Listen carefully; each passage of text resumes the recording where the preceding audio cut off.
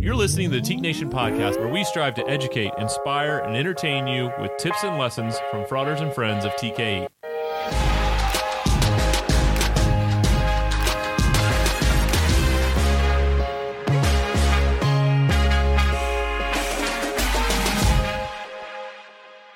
And we're back here with another episode of the Teak Nation podcast. It is Monday, March 29th. Had to check and make sure that I remember the date.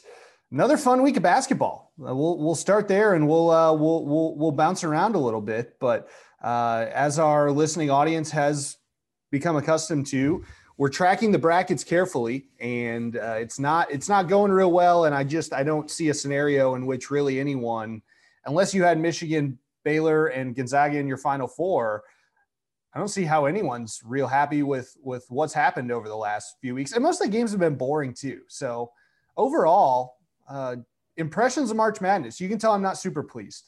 I think that if you lived on the West Coast, there's a chance you might have a decent bracket because we have so many Pac-12 teams that have done well. So if you are one of those folks, and I do think there are some people who are not as tied in as we are to Big Ten basketball. And so we discounted Michigan. And of course, Michigan has looked phenomenal in this tournament.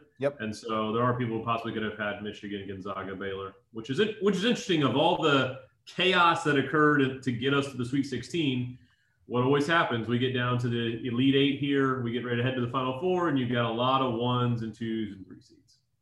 Yeah, and I know last week we revised our Final Fours, and I had Colorado and Loyola in there. Didn't go so well for me. Neither of those two seemed to put out an effort that was really worth my time. So that was a little upsetting. But yeah, the 3-1s are looking good, obviously, and more power to you if you took the dive on Michigan heading into this tournament and threw them in the Final Four. Should be going pretty well. Yeah, there's been some good games, not enough to your point, but there have been some good games. That Oral Roberts Arkansas game was a really entertaining game down the stretch. And last night, the UCLA game was extremely entertaining against Alabama. When he hit that 3 at the buzzer to send it into overtime, I thought Alabama was going to come out and take down UCLA, and the opposite occurred. So good for the Bruins.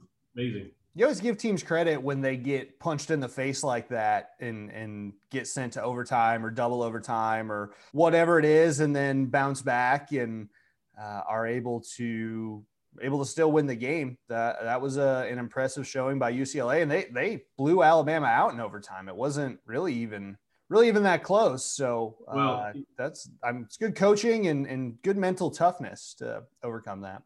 If we have any Bama fans out there, Roll Tide, I will tell you, you cannot shoot 40% from the free throw line in a close game like that. That was unbelievable to watch and painful to watch as the basketball purists that we are here in the state of Indiana. To watch essentially Alabama lost because they couldn't shoot free throws worth of you-know-what during most of the entire game. Yeah, it's one of my sticking points when picking brackets is free throw shooters on your team. And I didn't know Alabama's free throw percentage going into that game, so I couldn't tell you if they were an elite free throw shooting team that just choked or if they were a poor shooting team all year. But you can't go into the tournament making 60-65% of your free throws as a team and expect to win those close games, because it doesn't work out for you unless you got 1 or 2 guys that can shoot reliably, and then everyone else on the team shoots like 30%. So yeah, that was a good game. That was a fun watch. I'll tell you something else that has frustrated me throughout the tournament, to put a little special gambling spin on this year's segment, which why wouldn't we, is did a little something different this year. Went into a pool, a squares pool where there's 100 squares and then you pick what square you want. I picked 11, and the numbers are randomly drawn across the top and down the side, and your top number is your winning team final score, and then your left side is your losing team final score. Whatever digit the score ends with, those are your numbers. And I had 0 and 5, so winning team 0, losing team 5. I thought that was pretty okay, a 5-point game, right? You're not hoping for like a blowout.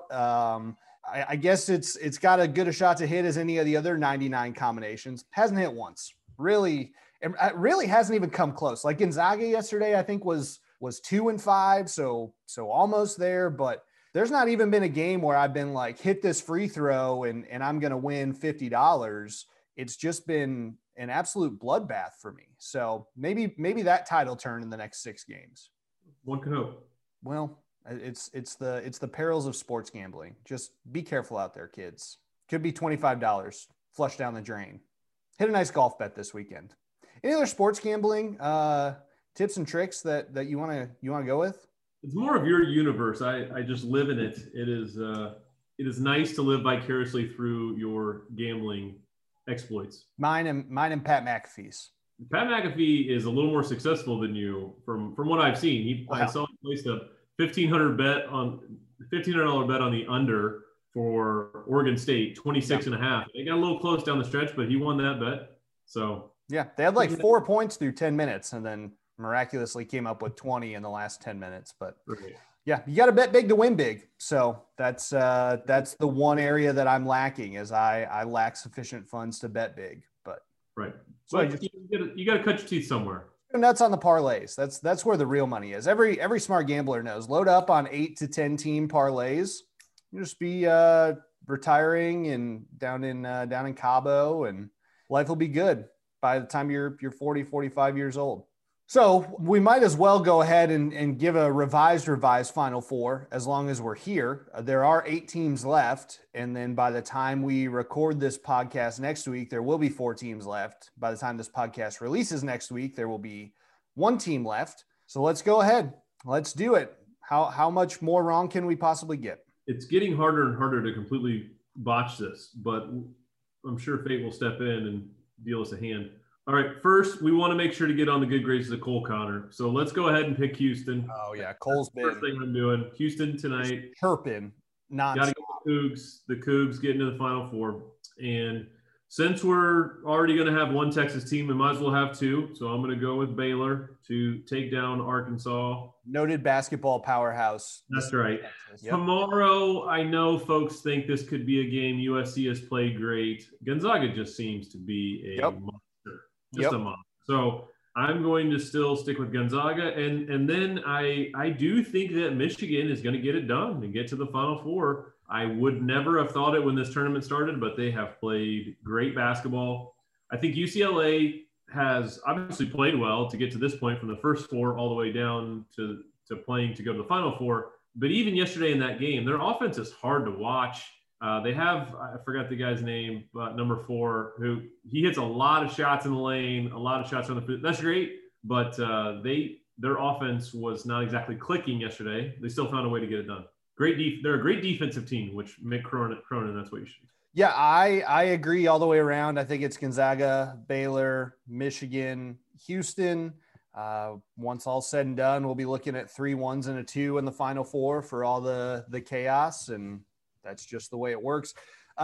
Yeah, Michigan, I think looking at their bracket when it was released, nobody really thought that corner of the bracket was going to be the most difficult. There wasn't really a stud 2 or 3 seed in there. A lot of people had Texas coming out, who obviously lost in the first round. So their path has really materialized in a pretty easy manner.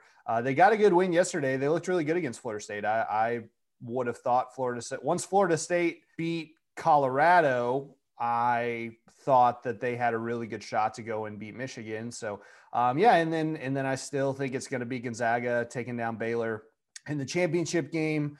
And if I'm wrong about that, then I'm sure Cole will text me at, 12:30 a.m. just to remind me that I don't know what I'm talking about. So thank you for keeping me humble out there, Frauder Connor. We are at the end of March here. And so I made a little note on our show outline. We're a quarter of the way through the year. We're 3 months in. And I wanted to checkpoint, touch base, and see if you had any reflections from the first quarter of 2021. It's been not quite as miserable as 2020 was, in my personal opinion. But what do you think about this year so far? I feel like the first quarter of the year has, to your point, has gone relatively quickly and not felt as painstaking as 2020. And I think a lot of that has to do with the vaccine starting to be rolled out, with restrictions starting to be rolled back in some cases, with folks starting to imagine what the summer could look like, what the fall could look like. I think last year in 2020, we started to play that out a little bit, right? But we never got too serious about planning too far out ahead for ourselves or for businesses, organizations, because we didn't know when there was going to be a vaccine. We didn't know when there was going to be some sort of solution and path forward. And now it feels like there is. So I feel like this has been a time where you want to plan, you want to think about what is the summer, what is the fall, what does the winter look like, and start to put pieces in place to be successful, whether that's on the personal end or on the professional end. And so it's been a lot of gathering, as they say, right? Wintertime, a lot of times you're gathering for the spring and the summer and the fall. That feels exactly what the first quarter has been here. Yeah, I agree on the vaccine front. It's definitely given some reason for optimism. We are notably a non-political podcast. We don't believe in politics here on the Teak Nation podcast. But I will say that the previous administration, it seemed like every day you woke up, good, bad, right, or wrong, and there was another story, another scandal, another issue, right? And it hasn't been quite that way with the new administration. Again, whether you believe that's right or wrong, that's your business. But I do think that that's part of it too, is it's not, the news cycle is not just dragging us down every second of every day when you wake up every morning and turn on the television. So I think that's been part of it too. Weather's finally turning. Spring is slowly peaking out. I think I have to mow my grass this week for the first time, which there's one significant downside to being a homeowner. It is mowing the grass. I hate mowing the grass. And it's not even the act of mowing, because you get a little exercise, right? You work up a little sweat, maybe listen to the Teak Nation podcast while you're out there with the mower. It's just the prep work. I got to back the car out of the garage. I got to put gas in the mower. I got to, pump that little button on the side to get the gas into the engine. I got to go around. I got to pick up my dog's excrements out in the backyard. I got to pick up the gutters. Like, it's just a drain. And I don't know, I'm ready for Ava to, turn 11 or 12 so I can just set her loose on the mower and sit inside and watch TV on a Saturday instead of going out and cutting the grass. I didn't realize that my recap of 2021 was going to turn into being angry about having to mow, but here we are. You really are a curmudgeon. You have that is a first world problem. If anyone around the world's listening to us, and we could just encapsulate that 30 seconds or so of your complaint about having to pick up dog excrement and whatever else, so that you could go push a mower to cut your grass. Empathy, right? Always be honest on this podcast with our listeners, and that was a moment of honesty. It was a moment of vulnerability, sharing my innermost thoughts with you all. So you can judge me accordingly, but my feeling on grass mowing is not going anywhere. Anyway, I here in Indiana on Wednesday, both of us are eligible to sign up for a vaccine slot. So I set my alarm for 12:01 and pop up and get that scheduled. And hopefully we'll be rocking on into the summer. Looking forward to hopefully a full, robust leadership academy out in Colorado, getting geared up for that. And I think that we're finally, as you said, have some things to look forward to and some reasons for optimism. So, 2021, not all bad just yet. Not a bad little quarter we just put together.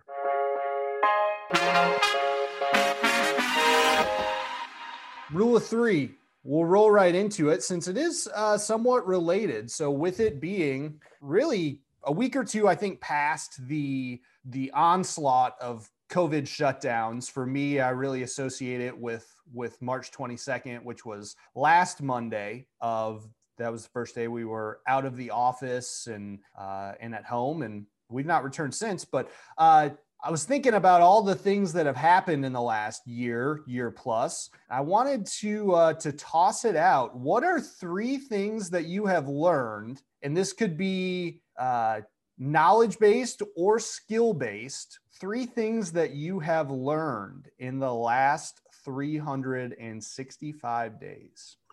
Yeah, I made a little list here, and it's more perspective-based than skill base, although you know this because we have a lot of conversations. I have read a lot of books over the last year, which has been helpful and shaped me in positive ways. One, I would say, is time with the family and how critical that is, just given our lifestyle and how busy we are, to be able to be at home for some of the birthdays for our kids, to be there for certain moments. That is just part of our job, that we give up some of those moments to travel and to engage and to do this job that we love. Two is around the travel and the professional. I do miss being able to see friends that we have in the fraternity, our fraternity brothers. Obviously, we're a social organization. Man is a social being. It says it in our founding documents. And so you do miss those opportunities. Seeing folks on Zoom over the last year, it's been great to at least see their face, but looking forward to the moments and the memories that are formed working with groups, working with our volunteers, having Grand Council meetings in person, engaging with our volunteer corps, those types of things. You take it for granted, and this last year has really added some perspective, at least for me, of how lucky we are to travel all over the country and have relationships with people in every corner of Teke Nation. And third, and you have, again, just being a part of our team, heard me talk about this a lot, is the mentality. It's really been eye-opening. And this is one of those aspects where you got to be cautious in terms of everybody's experience is different during COVID. And I respect that and I understand that. But it has been really eye-opening for folks on how they have reacted to circumstances or challenges they've had. We've had groups or volunteers or folks that the challenges before them were not nearly as large as the challenges set before other people. And some of those people with the greatest challenges have found ways to overcome. Groups have found ways to recruit. Groups found ways to operate. And some groups that have not had as many restrictions or as much challenge in front of them have thrown their hands up. And so that mentality aspect of whenever challenges are before you, what is your spirit to innovate, to be creative, and to find a path forward, no matter what it takes, and to really engage whatever resources possible. That's been a real eye-opener to me. And also for our team internally, there's been a number of pieces that we have been innovative and creative with, and even continuing to look at this podcast and evaluate what's the best way that we can engage as many folks as possible. This process of last year has been, I think, unbelievably impactful for me personally and as a leader to just learn, when you're forced up against it, what you see out of some of the people that work for the fraternity, what you see out of some of the volunteers, every aspect of it. And you see it in corporate America, you see it in other organizations and community groups that we're a part of. It's really been eye-opening, and I've been appreciative. I'm ready for it to be over, but I've been appreciative of the 1 year evaluation assessment of, if we got in a tough place, right, where are the folks you want to look for? What are the folks you can count on? And where are the folks that when the challenge comes, at least right now, they haven't met the moment? Yeah, my third one is along those same lines, so I'll save that. My first knowledge gained is in the area of bread making. So I did hop on the sourdough bread wagon pretty early on in the pandemic. I think May 12th, I started my sourdough starter. LeBron is what I named him. So he is a living, breathing specimen that hangs out either on my counter or in my refrigerator. And I've just learned a lot about the dynamics of how to make bread and what goes into it, and the chemistry and the how yeast works. It's been fascinating. So it's not too late to get in on the sourdough bread game. It's never too late. You're never too old to start a sourdough starter. Two, and I'm if you need a starter, I'm happy to give you a little bit of mine. Just shoot me a text. Two, I've learned from a physical standpoint that I had an extra gear in the running neighborhood. So that was, we talked at the very beginning of the year about resolutions or goals or whatever you want to call them. I said that my goal was to run 1,000 miles this year. I am on pace. And I realized throughout this pandemic that I actually can wake up early and go run, and it doesn't ruin my entire day. day. I can push myself a little further on a daily run than I had before. So my body's responded well. A little knee pain here and there, a little back pain, a little back stiffness when I wake up in the mornings, but I'm 30 now. So that's just comes with the territory. And then the last thing goes along the lines of what you were talking about, Don, is I think I've learned a lot more about human dynamics. And to your point, how people respond to adversity and respond to challenges, but also, how everyone views their own problems through their own lens and how everyone views the world differently. And when it comes to managing people or managing processes, you really have to be a chameleon to be able to put on a different set of glasses for every single situation, for every single person that you interact with, because they all, to your point, everyone out there believes that their problem is the most significant and the most challenging. I just talked for 4.5 minutes about how miserable it was to mow my yard. And I realized that probably sounds a little elitist, and I don't even live on one of the coasts. So just imagine what our brothers up in the Northeast or out West are dealing with as far as first world problems go. It is interesting, both in our office, in our membership ranks, but just in the world in general. You go back to the other thing I was talking about with the news cycle, how every problem, every challenge is looked at differently by every person out there. And I think this has really been eye-opening, because we've had to sit down and really think about how are we going to approach these conversations with volunteers or with members or with staff. And you have to spend some time thinking about put yourself in other people's shoes and learn how they think and learn how they operate to be able to approach each of those situations. So the human dynamic piece has been huge, and just watching the world unfold and playing an active role in how we've been working through it. All right, bread, running, and human dynamics. There's my 3. You covered a lot of ground there.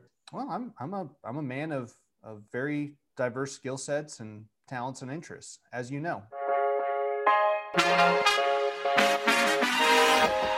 All right, we're gonna bring in Zachary Scott now, as is tradition. We'll see what Zach's got going on today. I wonder if he's gonna be in his corner. I want to see him bring some energy today. Did you cut your beard? I did. I shaved it down a bit. Your face looks smaller, and it's just because your beard's gone. You look phenomenal. It adds another dimension. So it gets real 3D with the beard. Maybe 4D, because you can actually touch it too. That's a 4th dimension. I would prefer not to, but not in this realm. So just 3D for now. Thank you for the offer. Indeed. You do look like you've taken 2 years off your life. That is great. It makes you look younger, just like that. Boom. I know. I'll probably take like 5 from what I was before if I had to shave the whole thing. So that's a terrifying prospect. Yeah, I just in general think most people look better with beards. And I've never seen Donnie with a beard, so I would assume he doesn't based on his reaction. But I know how stupid I look without one. So hang on to it. I think the beard's a good look there. This is really captivating for an auditory experience. I try to bring something every few weeks that just makes people say, man, I wish Zach was on our campus. For a bunch of people that are listening to this right now and have no idea what you look like, Zach, this is really a fun time for them. All right. So you're in your corner in Tampa still. Are you planning on heading out anywhere anytime soon? Or you locked into Florida there for a while? I actually, I might head to Austin, Texas to visit some friends. A friend of mine who's from Scotland, went to University of Tampa and now works in Dubai, is planning to come back to the States. So maybe I'll rendezvous with all of them, but that's not till May. And I don't really think I have anything planned April. Maybe like go to the beach or something, but not really. Wow. There are a couple things that I want to run by Frauder Brett Widner, my supervisor, to see. But outside of that, there's not really much. Is that Brett's first shout out on the Teak Nation podcast? I don't know. First or second, probably. It might be. Well, I know that you are still locked in on recruiting because that's where you live. That's where you exist. What are your thoughts right now on how the summer's shaping up and how, we hear a lot of groups out there that really use the summer to their advantage. A lot of groups that actually recruit during the summer, that go out and find incoming freshman classes. What have you seen out there that is effective when it comes to actually not just planning recruiting over the summer, which is important, but actually going and physically recruiting in June, July, and August to get ahead when it comes to September, October? Yeah, I think the biggest thing probably comes as a no-brainer to some campuses and maybe to both of you guys. It's the idea of recruiting the people that went to your high school, establishing those pipelines, right? And those pipelines don't just have to be high school recruitment. I think that's the easiest one, but thinking about the student organizations that you're a part of, we talked about it, I believe, the last podcast of what steps did we take in November to January to get onto those move-in teams, those orientation teams, those types of things. How are we taking advantage of those summer camps as they hopefully return this year? But the big one is probably the high school piece. I mean, everyone went to a high school, and unless you're coming from another country, it's even then, very likely there's at least one other student who's coming in down the road. What are you doing to establish a connection? You don't need to know that person. You can be 2 or 3 years removed, but sharing that commonality is always an easy conversation starter. And that's really what I think the business of recruitment is, right? We talk about relationship building. It's not talking about TEAC. It's talking about the thing that you share in common, right? The first thing is you're both Minnesota Gophers, right? Well, the second piece can be that you both went to the same high school down in Mankato, or it can be that you both played on the same soccer club from the same hometown, went to rival high schools. It can be anything like that, but what are you doing to utilize the pipelines that you already have? Again, you might not be thinking about them. You might think, oh, well, I don't even know those guys that are coming to the school, but easy ways to start building connections. You would be amazed, I think, at how much people crave that first interaction when they come to school. Everybody who's going to a university is looking to make friends.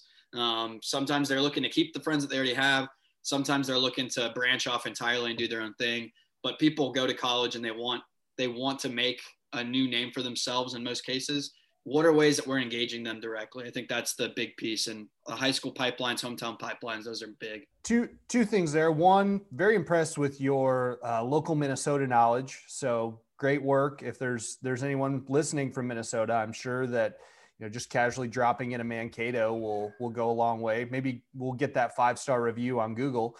And second, I was struck when I was down in Baton Rouge working with the guys at LSU, how many guys were from Baton Rouge who all knew each other. We had 2-on-1, 3-on-1 meetings. A lot of times 3 guys would walk in and I'd ask them, where are you from? How'd you come to TEAC at LSU? And it's like, oh, we all knew each other in high school. And I think that is overlooked, but it's not overlooked by groups that recruit really well. It is overlooked by groups who don't.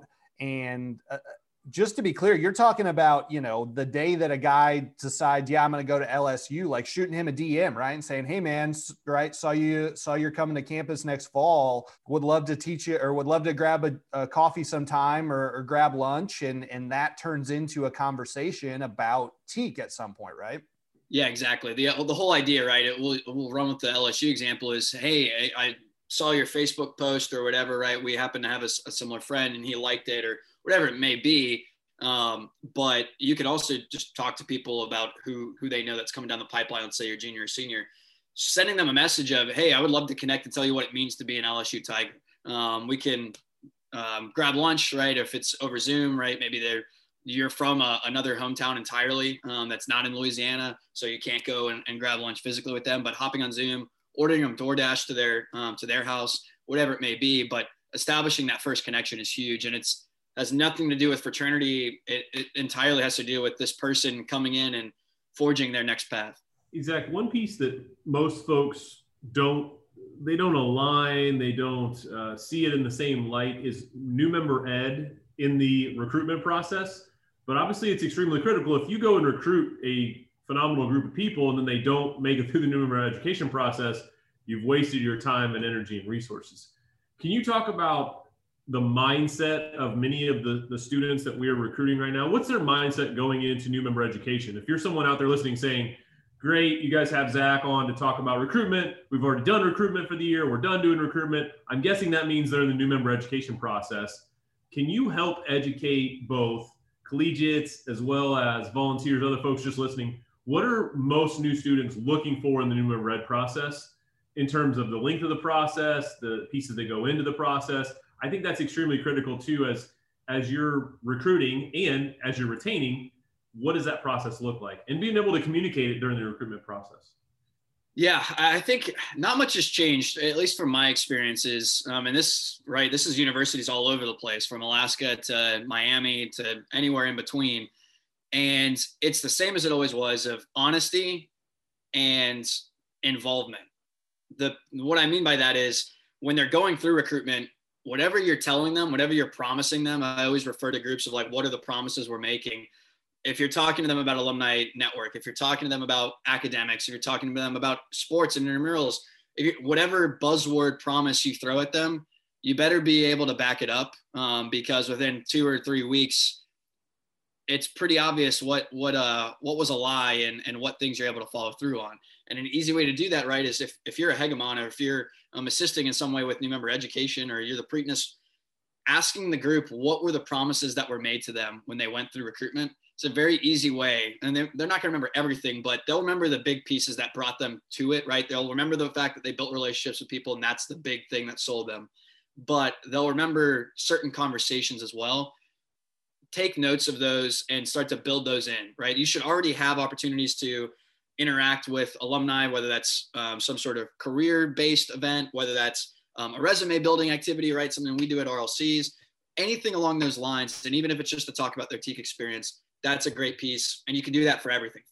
Philanthropic pushes with St. Jude, or your local charity, academics doing study hours together, not just forcing the new guys to do them, doing them together, and holding everyone accountable.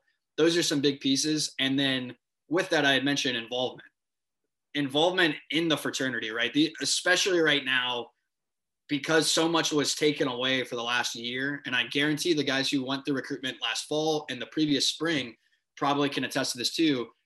There was this almost like a vacuum that sucked out a lot of the involvement potential, but finding ways to get these people leadership opportunities, get them involved, even though that's as simple as getting them on a committee with you, getting them involved in recruitment for the next summer / fall semester, whatever ways you can find to get people involved. I think a really easy opportunity is, a lot of people talk about St. Jude and philanthropy, and finding ways to virtually follow through on that, whether that's through Twitch or through social media pushes or whatever it may be. Even if it's cutting your hair, your beard, or whatever, finding ways for people to get engaged there.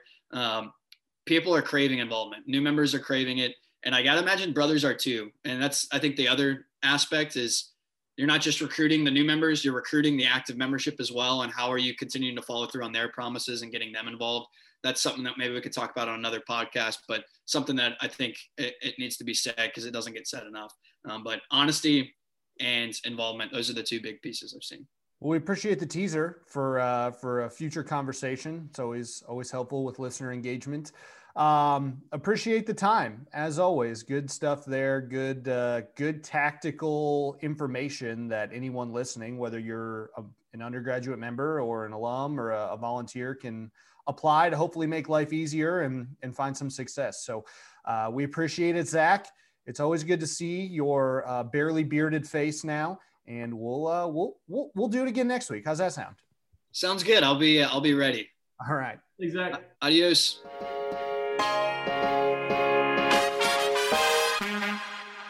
Spanish for goodbye.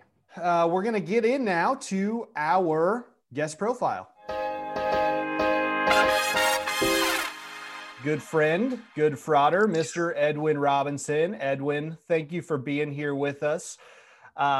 Quick intro for Edwin before we get into it. So Edwin is was a member of the Theta Nu chapter at Southeastern Louisiana University as an undergrad. Since then, he has gone and really immersed himself in the fraternity. Maybe that's the best way to put it. GPA of the Apollo province down in Florida, Board of Advisors chairman, member of the DEI committee, Leadership Academy facilitator, RLC facilitator. Pretty much if there's something that you could do or accomplish in TEAC, Edwin has done it.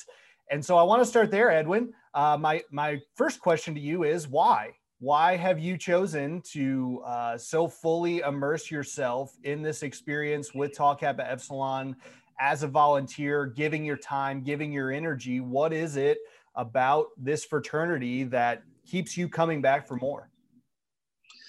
Well, first of all, Alex, thank you so much for letting me be a part again of the podcast.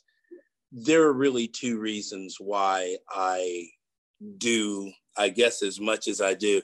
You don't know what your resume is until you have somebody reintroduce it for you. Yeah, you're welcome. You're welcome. Thank you so much. This fraternity really has given a lot to me. It gave me an opportunity to be a part of a family that I didn't really know that I had, or wasn't even sure what that meant when I joined the fraternity back in 1995.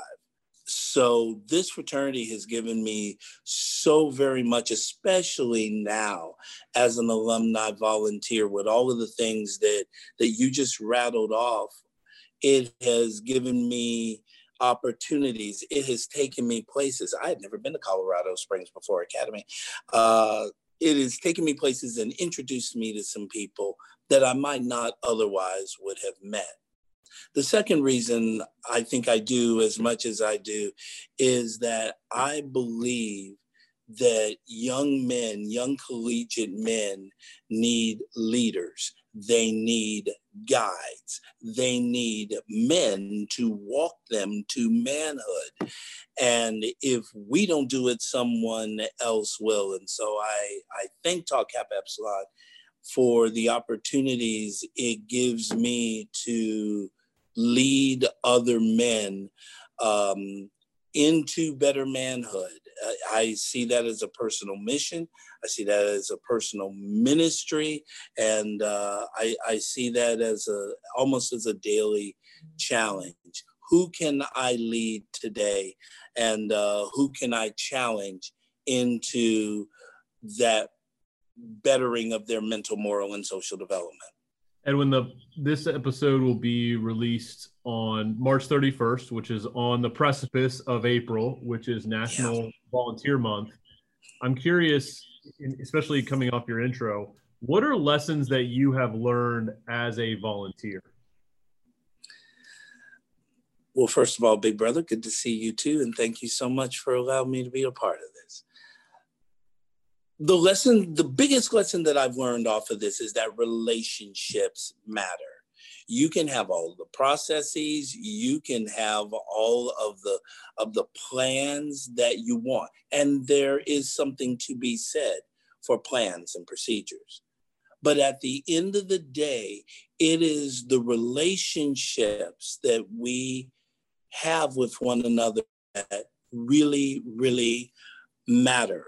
The relationships that we have with the professional staff, with the Grand Council, with other alumni volunteers, with our collegiates.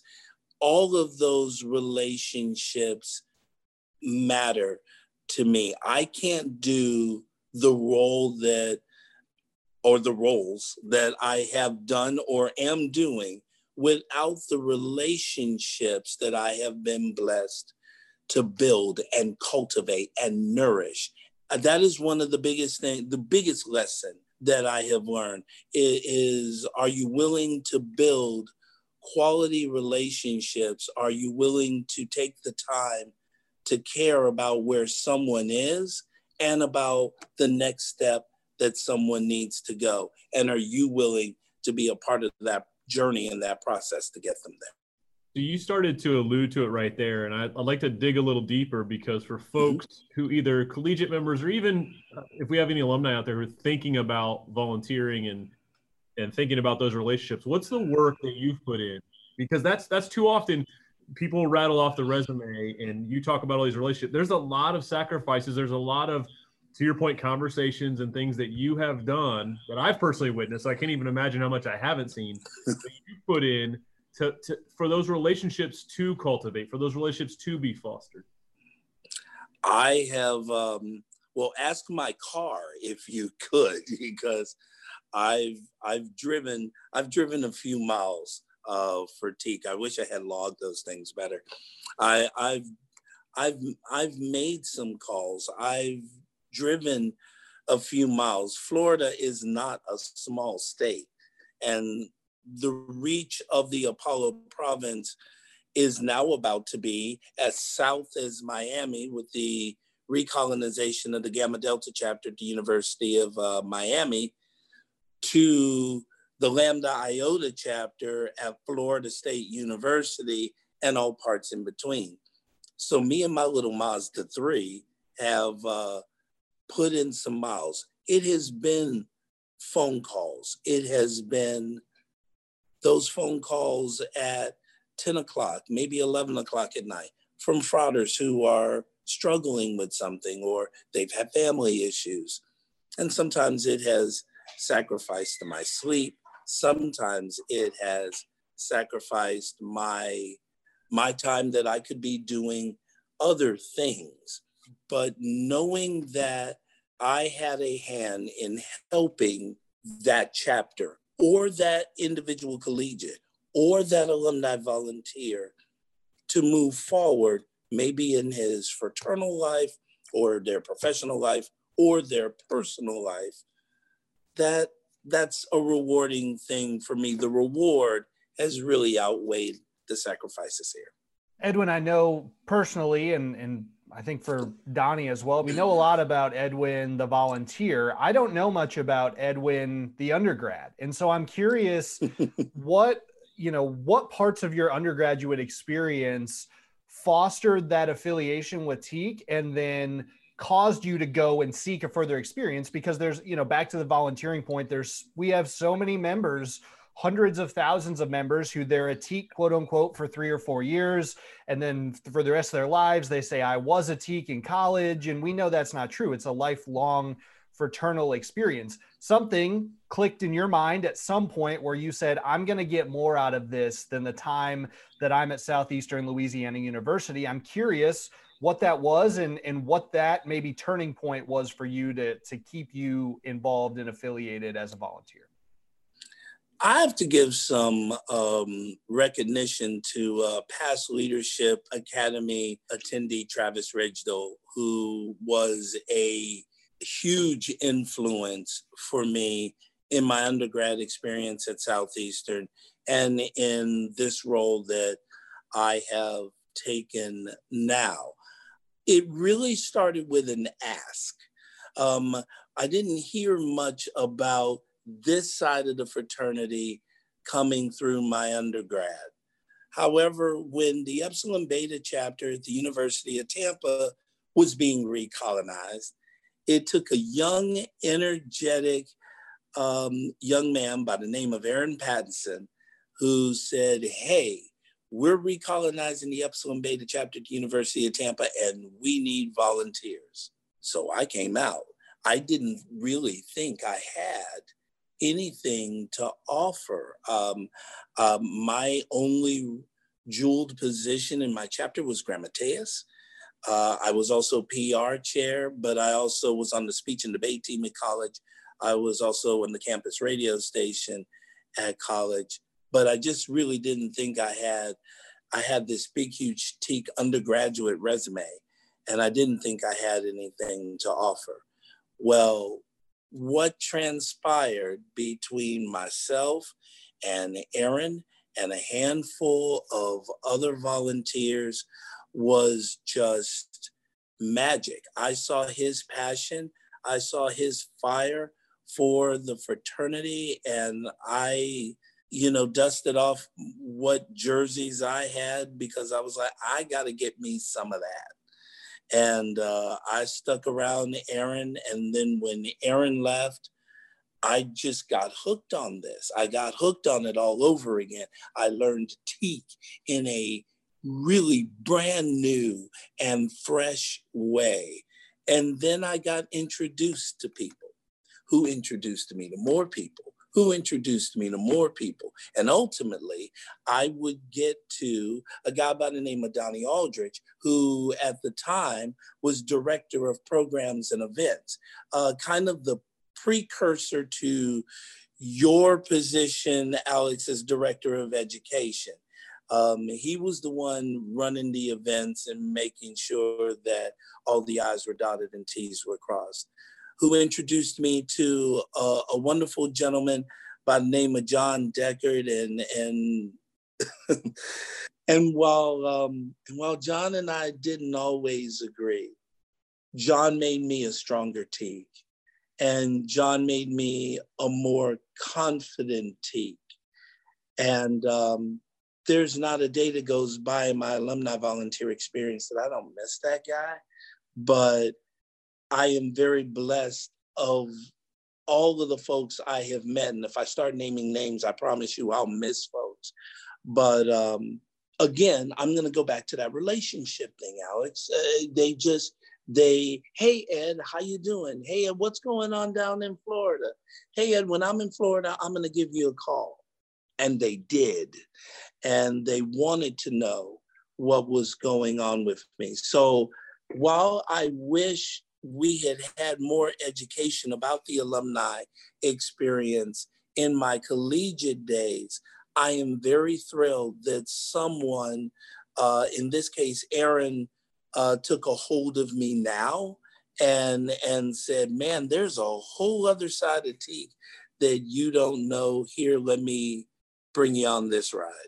It's a great bridge for my question, Edwin, which is, what lessons do you look to impart? I asked you about what lessons you've learned as a volunteer. What are lessons you look to impart on our collegiate members? You talked about lessons that you received and obviously lessons that you didn't receive. How does that shape you and what you try to inspire in the men that you serve? For that, I go back to the bond. You know, to be guided by charity, esteem, and love, to be guided by something else other than cancel culture, to be guided by something different than the world outside. We need to be a little bit different, to honor, to show respect and understanding. It does not mean that we agree with everything. I may not like what you said, but I will still defend to the death your right to say it. That's respect. Sometimes it means seeking first to understand, then to be understood. And then to keep learning, and to keep contributing. Well, what is it that, what are the abilities that we choose to develop? What are those abilities that we choose to contribute? It's more than just our time, talent, and treasure. It's our character. It's who we are. It's who we are, whether we wear our letters or not. There should be something about a Teague man that stands out. There should be something about a Teague man that says, this man can be trusted. This man is different than every other guy that I've seen. And that can be a Teague in business. That can be a Teague on the college campus. That can be a Teague around women. That can be a Teague wherever we go. If I try to impart anything, Donnie, at all, it's that while we are not perfect, the quest for sterling character still matters. And we need to practice that sterling character in the tenor of our daily lives. You know, one of the things I think that anyone who has associated with you, Ed, is they see your passion, and it just came through in that answer right there. They see your passion, they see your energy, and you're someone who, I'm sure you have bad days. I don't know if I've seen one of those bad days and all the time we've spent together, right? It's midnight in Colorado. You just wrapped up a small group meeting and we go and get together as a staff, and you still bring that passion and that energy. Where does that come from? Is that something that you've trained yourself on? Is that something that you've had since birth? You know, where do you find that fire? Because I think that's, especially right now in the circumstances of the last year, it's easy to get down. It's easy to feel sorry for yourself at times. Where do you continue to tap into that energy and that fire that doesn't allow you to sink down to that level? If you spend any time with me, any length of time with me, you will hear me talk about my grandmother. My grandmother was just this solid woman of God. And I spent a lot of time and a lot of days and a lot of relationship was built with her and I. And there's a saying that says a lot more is caught than taught. And I watched my grandmother and how she interacted with people. She loved people. She loved people when they were up. She loved people when they were down. And my grandmother had tough days, but she turned to her Christian faith. And when she was serving others, whatever bad day that woman had went completely out the window somewhere. And that is the kind of guy I want to be. Yes, I do have bad days. And COVID kind of brought those days out every so often. Here's what kept me going. It was phone calls. It was phone calls from Donnie. It was phone calls from Chris Niles. It was phone calls from some of the other GPAs around Teague Nation for whom I have really strong relationships with. It is a new relationship that I have built in a guy named Frank Bennett, who's the chapter advisor at Beta Zeta, Louisiana Tech. I chose to stay connected to a power source. And the power source was my Christian faith that says weeping may endure, but joy is coming in the morning. And I was waiting for that joy to come in the morning. And while I was waiting for that joy to come in the morning, I went to my relationships and honestly said, hey guys, I'm having a tough day. And you know, the cool thing was that you guys encouraged me. My friends and my brothers encouraged me. And not only did they just encourage me, they challenged me. Hey, Ed, what are you focused on right now? Hey, Ed, what are you doing? Hey, Ed, you need to make a phone call to this guy. He could really use a call from you. And when I was serving and doing those things, whatever bad day I was having went out the window somewhere. And I think for those of us who have been through the challenge of COVID, connection is more important than ever. And the way we stay in the people business is that we are connected to one another. That may be through a Zoom meeting, that may be through a phone call, that may be through a handwritten note, but something tangible that says, hey, I'm here, I'm going through this same thing. I want you to know I got your back and I care. So Edwin, you've had so many cool opportunities, right? So many great folks that, as you mentioned, that you've gotten to meet. It's one of the pieces that Alex and I talk about all the time in this organization is all the memories, all the things that you get to do. And what we don't do enough, I think, is just sit and ask, what's a cool story or two that you have? And I would love to hear, right, what's a great story or two that you have? Because for these folks who think about Fraternity for Life or volunteering or engaging, that's what is, to me, that is what is going to draw them to want to take that leap of faith that you did, right? And dip your toe in the water is, what are some cool memories that I can make or some cool stories that I can be a part of? Because that's what we remember. We remember the stories and the memories and the experiences. So just as you talk about, we're going to very soon, we believe, get back to creating some of those memories in person.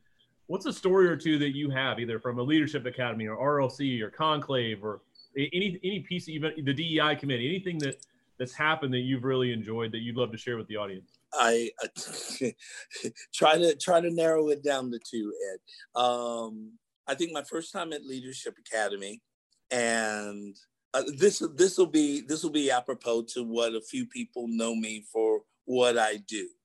And I was so nervous trying to memorize the Ode to the Skull. And I remember being at the ranch at Academy, and we're going through rehearsal, and I am trying to make John Deckard so proud of me. And I get through the very first time I did it, memorized everything. I was so happy I got all the words right, but I heard silence for a minute. And then the next thing I know, I hear John Deckard's voice booming from the back of the room. Can you do that again? Yes, sir. Now I'm a grown man. Yes, sir. Was that okay? I want you to do it again. So I did it again. And he said, that is what I want to see when those undergraduates come. That was fantastic. And I'm thinking, oh, thank God. But I was also thinking, hey, I just found my spot in the club. And from that point on, John and I had a really great relationship. The second story that I really want to talk about comes from an undergrad. It comes from my good friend, Kevin Landers, Omicron Nu Chapter, Florida Institute of Technology.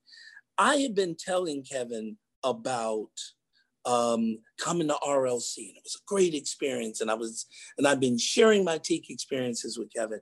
And so for 2 years, Kevin and I had a road trip to Atlanta. He would come and pick me up. He would drive from Melbourne to Tampa, come pick me up in Tampa, and we would drive through the night. I heard some amazing music. We had all different genres represented. We would get to the hotel and we would be so tired, we would sleep in the garage until it was time for us we thought we could check in so that I could turn around, take a shower, look fresh as a daisy, and show up for the pre-show meeting with Alex. But it was the talks that we had in those 8 hours there and those 8 hours back. In fact, the second year that Kevin and I did it, we brought another young frauder, just a recent initiate at the time, and we took him on that 8-hour road trip. I will miss that as Kevin is about to graduate and probably head for grad school. But I will miss those experiences. But man, it's not always in the big things that we do. And there's something to be said for the big things. But it's in those road trips. It's in those one-on-one interactions. My best memories have been just in phone calls. When the George Floyd incident happened last year, I had my friend call me that I was very surprised to get a call from. And Donnie Aldrich and I sat for an hour just trying to figure all of this out. How can we be better? What is it that we should be saying? What is it that we should be doing as a fraternity? How can we continue to communicate love, charity, and esteem? And not too much later after that, the DEI committee was formed. And again, I was blessed to be a part and currently still a part of the parent committee where new relationships are being built.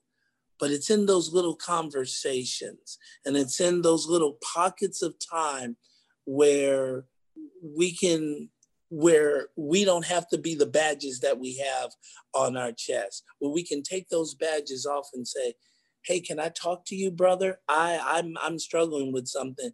Brother, come and help me out. Edwin, it's like you're reading off my notes here because my last question I had for you was about the DEI committee. I know just knowing you and some of the conversations we've had and conversation I've been a part of as a Black man in this fraternity, I know you do feel a weight of responsibility to ensure that we are sensitive to some issues and aware of things that are going on. And you serve on the DEI committee. And I'd just love for you to talk a little bit about the important work the committee's doing and what it is you're hoping to see that experience lead to for Tau Kappa Epsilon. I am so proud of my fraternity. I've been very proud since November of 1995 to be a part of Tau Kappa Epsilon. I am silly proud to be a part of Tau Kappa Epsilon today because we are having difficult conversations.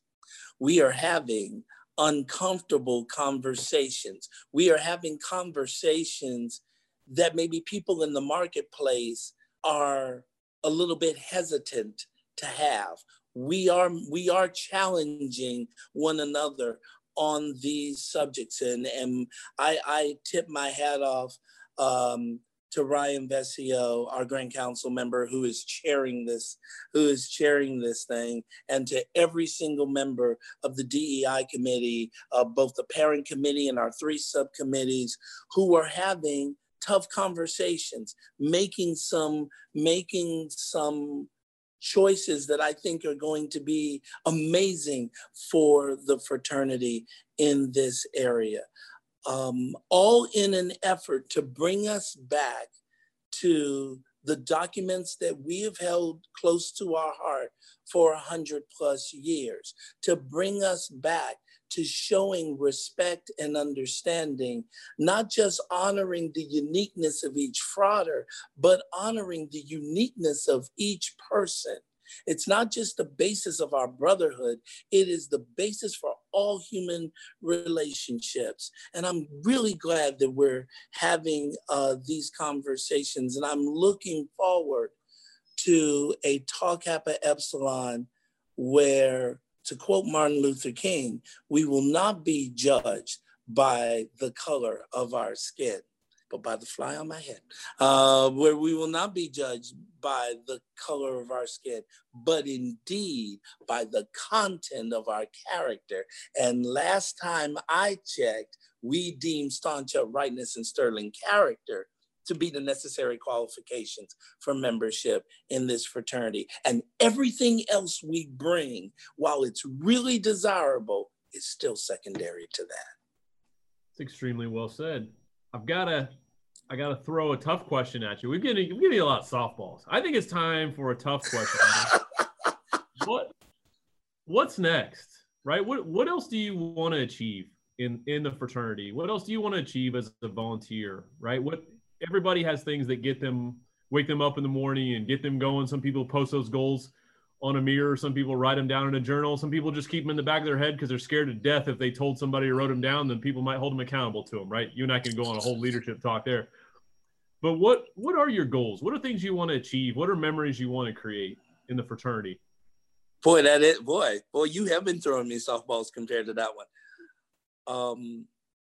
I would like for Edwin Robinson to actually achieve his bachelor's degree. I have an associate's, and far too many times I've tried to apply for professional staff. Ed, you don't have a bachelor's. What? Yeah, but I need to man up and get that finished. It's a personal accomplishment for me. And if I feel real strongly about getting that bachelor's and I see that bachelor's in my hand, my master's probably won't be too far away from that. I want to be a more influential alumni volunteer.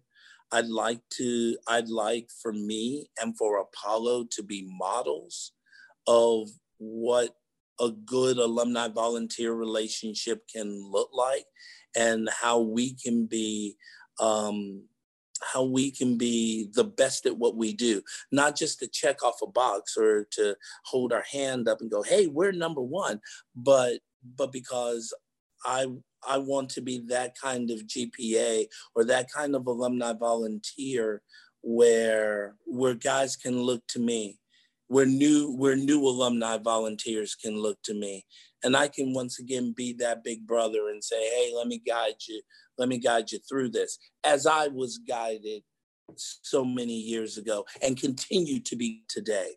Donnie, I'm going to say this to you and Alex, don't laugh. One of these days, I wouldn't mind seeing Ed Robinson on Grand Council, because I believe that the Grand Council has reach and the Grand Council has influence. And anywhere that I can be a catalyst for reach and for influence, that's where I want to be. And someday, and honestly, someday I will get there. But with what I have in my hands right now, which is an amazing state of 7 chapters, soon to be 8, I want to make sure that every man knows that we are eternity life, that the values that they have, that the values that they're learning in their candidate period, that they promise to when they kneel at the altar, that they go through in their collegiate lives, can turn around and be a part of their lives when they're truly adulting. And if I can be a person of reach and influence in that setting, then I truly believe God in his providence. If you're faithful in the little things, I'll make you a ruler over many.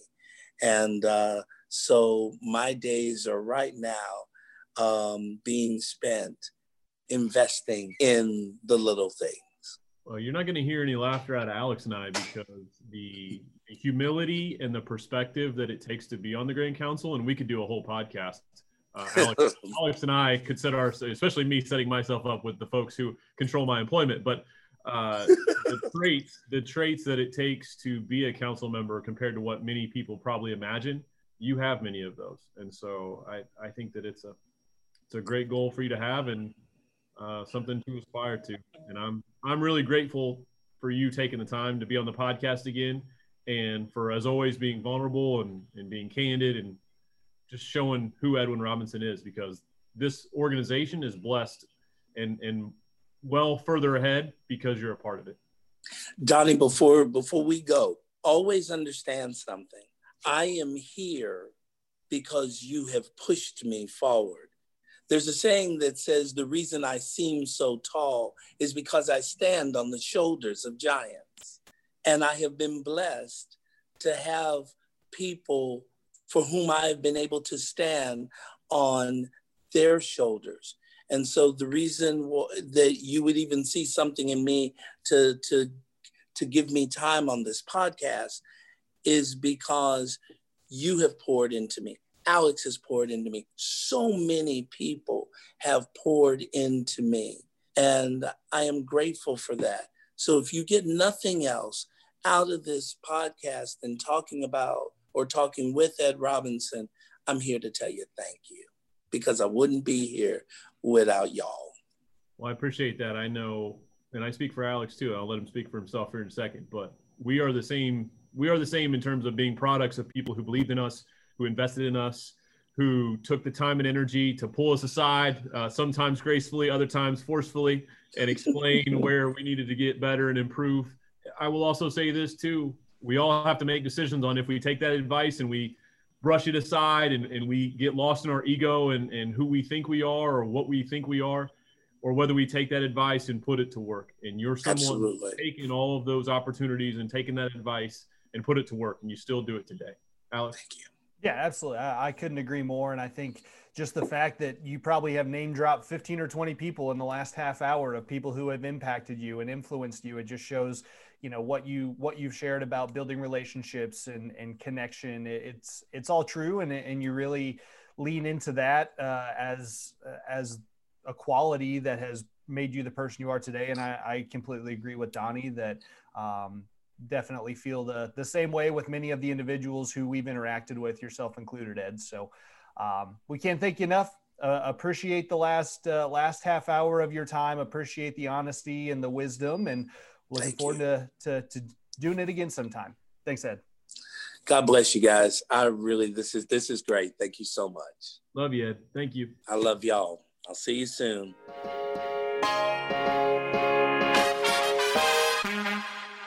All right, that is the bulk of our show here. One last thing I wanted to mention that I did not mention earlier, Teak is hiring.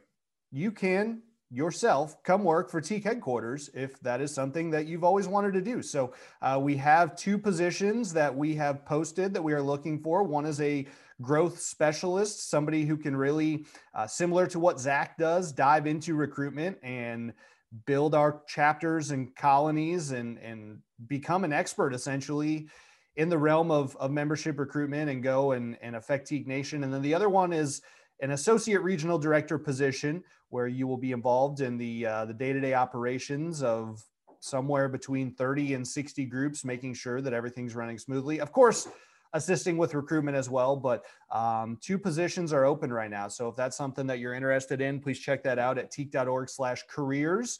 And if there are individuals that you know should be applying for those jobs, get that in front of them. Yeah. And also if you have folks, maybe you aren't as comfortable reaching out to them, want to reach out to us and have us connect with them, we're happy to do that as well. Appreciate any referrals that you can give to us of quality people who would do a great job advancing the mission of Tau Kappa Epsilon. Yeah, I know Zach talked a little bit last week about what it's like to work for Teak, but it really is an all-encompassing opportunity. Doesn't matter what your college major is, doesn't matter what your intended career path is, coming and working for Teak for 1 year, 2 years, 5 years, 10 years, 40 years could, well, if you work for Teak for 40 years, my guess is you're not going to transition into another career. But any of those first 3, the skills that I think we work really hard to impart on the staff here are applicable across the board, whether you're going to go be a teacher or a coach or an accountant. There's a lot of really good opportunity to come work for Teak for a few years. So wanted to make sure I mentioned that. And if it is something that you yourself are interested in, or people are interested in, there's about a 2-week window here where we're taking applications, and we'll be bringing in people for virtual interviews and then adding a couple of team members later this spring. So looking forward to that. Anything else before we wrap up this rodeo? No, excited to get into, you talked about the end of Q1, ready to get into Q2, baby. That's April, May, and June. We're getting into some fun parts of the year, getting towards summer. A lot of great plans that we have to work with some of our volunteers and get ready for next fall, but also to wrap up this year. No doubt it's been one for the books, but it also is one that there's still a lot of great things that we can get done here in the last 60 days of the fiscal year. So excited to get to work, excited to have the energy out there that exists. And for groups that have not gone through recruitment yet, we still have some, right? Great opportunity to add members to our family, great opportunity to grow this organization to where it needs to be. So appreciate everybody listening. Tell a friend about the Teak Nation podcast, highlight it, showcase it. And we appreciate everyone who is continuing to listen. Forward some questions. I feel like I'm in some ways doing your entire exit that you normally do. So yeah, I'm going to let you do that, but I really appreciate the listener questions. We like to engage with them, or even if folks have certain topics they want us to dive into, I know that you and I are open to that. You forgot to tell people to smash the like button. So that's one missed opportunity. And yeah, I really think at this point we could just record this snippet, so I don't have to say it every week, but subscribe, like, go and as you said, tell a friend, and let's make sure that when the Teak Nation podcast comes out, you're the first to know about it and that you're going to give it a listen. I get people that are texting me. I say people, there's like 2. It's not like 1,000 people that text me within a couple hours of it releasing, telling me that I'm stupid for talking about a specific basketball team in a certain way, or chastising me for my gambling advice. So I know that there are listeners out there who are early to, even before we're promoting it on Facebook and social media. And I do appreciate that, but you too could be one of those listeners if you subscribe and smash the like button, as we always say. So with that, we will catch you again next week. Enjoy some basketball, enjoy some spring. Don't forget to get that grass mowed, and we will be back soon. Goodbye.